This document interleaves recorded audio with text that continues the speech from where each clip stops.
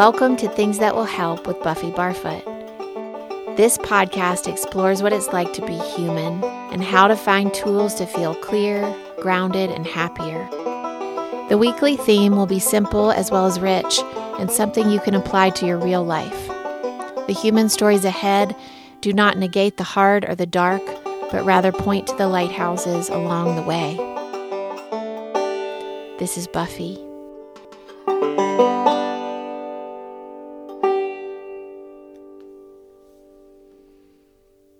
Hi, dear listeners. This is an episode that's meant to be maintenance and a way to keep up with your stuff so that you can stay soaked in the good stuff. Sometimes certain things are better at certain times of year. And since it's the last leg of winter, I thought that I would offer you something that I love to think about this time of year when most of us are craving the first blush of spring. But unfortunately, we cannot rush the mother. And so today we'll talk about finishing things up. I talk a lot in this podcast about the creative process and about being fully yourself and being brave enough to resurrect your truth and create your life authentically and without apology. But today, I want to talk about the consciousness around finishing things you've started or things that you've meant to get to but haven't. We are deep in a consumer's culture where it's easier to buy another thing than to mend a broken one. We are living in such a world of convenience at our fingertips that sometimes I think we forget what we have in the first place. We forget what we've started. We forget what we've already bought and what is sitting at the bottom of our drawers. Forgotten because we were slightly impatient at the process, and so we just got another one. So right now, as we stitch up winter in the next month or so, I am looking at projects I've started but never followed up on, conversations that need to be concluded, friendships that need tending or releasing, and getting all my affairs in order. And it feels really good to be doing that right now, seasonally. I'm even looking at that pile of clothes in my closet. You know, some things are missing a button, some have a stain or a tear or need hemming. And I'm going to sit down and decide if I'm going to really do those things. And if not, then I'll donate it so that it's not just sitting there unfinished and collecting guilt and unwanted energy. So I'm scrubbing down to the base of things energetically and seeing what is salvageable and what's not. And I was also thinking about the hard family conversations that so many of us avoid and table for another decade. I can't tell you how many people in my life have told me recently that they feel like when their parents die, the estate and will situation is likely to be very, very complicated. And yet no one's talking about it. And no one is unpacking the conversation before it's too late. And I'm shocked by how often this is brought to my attention. And it's almost always complicated when somebody dies. Of course, there's the heartache and the missing and the longing and the metallic absence of them being gone. But there is also, or there at least there can be, regret and missed opportunities and awkward financial conversations that have been left open because nobody wanted to have them, or misunderstandings and assumptions. Thinking we were clear, but realizing later we were not is really common too after somebody's died. Not being on the same page as your siblings. All of this is so common. And I think it was probably since my brother died when he was a very young man. But that certainly sparked honest conversations with my mom about our wishes when we die. And not just hers, but mine too. Because you never know. And so we've talked about some really hard things. What happens if we find ourselves in a gray area medically, a threshold, when it's not clear about what to do next. And we've really tried to talk about all of it and have tried to leave nothing unfinished. So I invite you, I urge you to think about, are there any questions left unanswered about the money, the will, the health and DNR forms? How people you love and yourself, how do you want your quality of life to be once you're not of sound mind and body? And it's a little awkward to have these conversations now when nothing is an emergency, when it's not actually happening. But I know that if we do not, it can get complicated and even contentious very quickly among family and friends. And I've been witness to this. And it's incredibly painful in the midst of the grief that is already on top of everybody. So please have these clear conversations now before it becomes speculative and accusatory with the people that you love. And I promise if you do, there will be such a sense of relief and compassionate understanding across the board. On a lighter note, I was also thinking about books. I think about books a lot. And I have this glorious pile of unfinished books on my desk. I'm sure many of you do too. And I'm going to go through them this week and decide whether I need to read them, whether I want to read them, or give them away or save them for later, because I keep buying more and the pile's getting bigger. And with that bigness and excitement also comes guilt and heaviness. But some of them, I know I just need to put them in the pile of, I should read this, but I don't want to. And for that pile, I'm letting those go somewhere else to die. Because there are way too many gorgeous and soulful book worlds that I really want to curl up in. And I'm not keeping any that are simply resting on the platform of I should read this. So that's happening this winter. I was going through my teacher training notebooks from all the years I've been teaching and leading trainings in yoga, and it's all sort of jumbled together in binders with typed pages mixed with handwritten notes and sticky notes and all in between.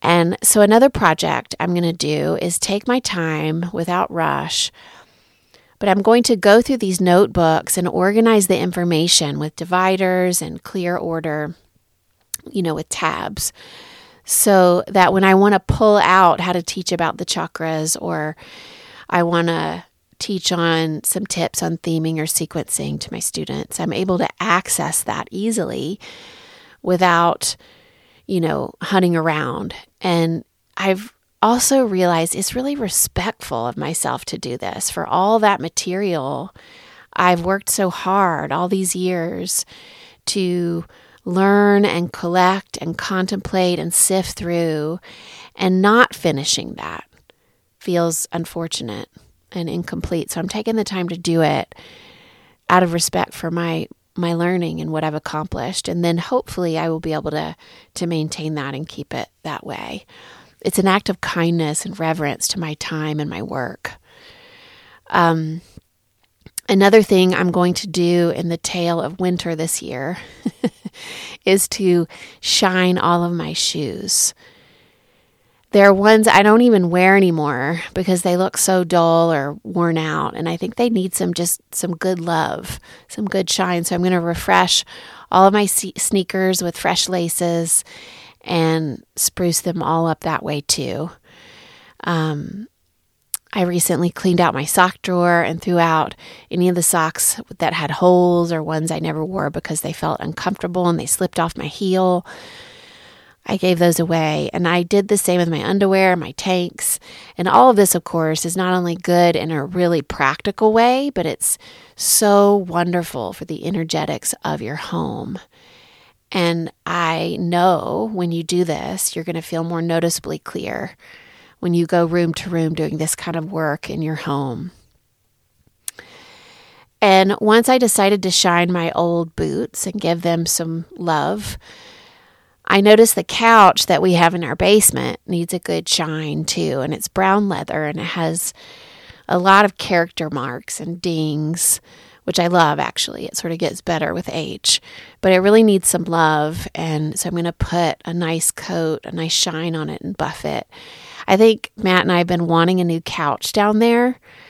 But I don't actually think that we need one. I think we just need to resurrect that one and to breathe some new life into it and take better care of it. So clean out your inbox, throw away letters that have lost their charge. This is really important energetically. Go through your refrigerator and throw away expired items and clean the shelves thoroughly before you put everything back in. I saw something funny the other day that made me laugh out loud. It was a meme that said, you can throw away the box that your iPhone came in and your computer. You're never going to need those. And I just laughed when I saw that. My goodness, I probably have 4 or 5 of those boxes in my drawer because that feeling that I might go back to that for some reason always exists. And it's better, of course, energetically when we just clear that immediately. And so as soon as I read that and laughed, I went upstairs and threw away all of my big collection of Apple boxes, and that felt really good. I've been thinking, too, about friendships and collaborations I have promised, things I have looked forward to, but filed away somewhere for later. And what I am doing is I'm pulling all of that out into the living room floor and examining what each of these mean. What friendships are naturally being nourished right now out of love, out of proximity, intersection, obligation, connection, and even shared heartbreak. And I'm sifting through, tending where it's needed and giving space and releasing where it's relevant. And also scheduling difficult conversations to either end or begin something more honest. This is work that we tend to procrastinate, especially when no one else is initiating, because it's not easy to face these relationships that need work, or even harder, release, to become compost and soil for something else to grow in its place. But I've found that when we tune in, we already know what steps need to be taken. So break them down into smaller pieces and do just that. Make little stepping stones out of the smaller pieces so that it will take you somewhere beautiful.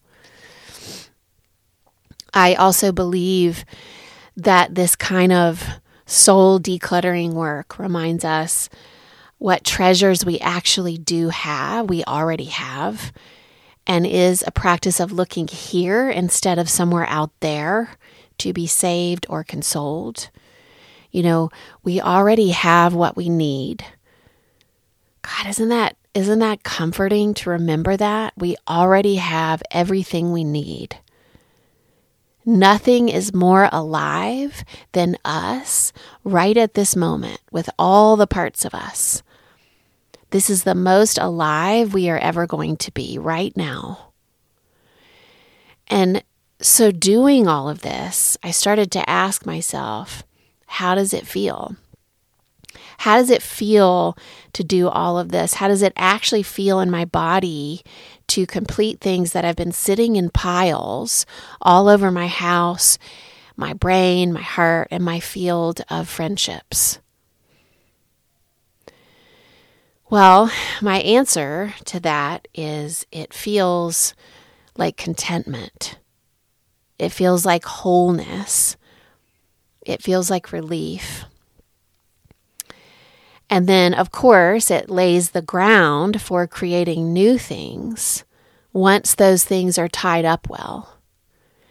And then there is deliberate space to begin again. So this kind of wintering is preparation for spring's rebirth of new shoots popping up and fresh beginnings. And that's why it's so good to do right now when things are still dark and cold. Because once spring starts coming, you're going to want to be outside and flitting around and more expansive with your energy. But this work I'm talking about is fireside work. And it can be mundane sometimes and not exciting because you are handling material that you've seen before. So it's not new. But it is important to do this because it's part of the creative cycle, I believe.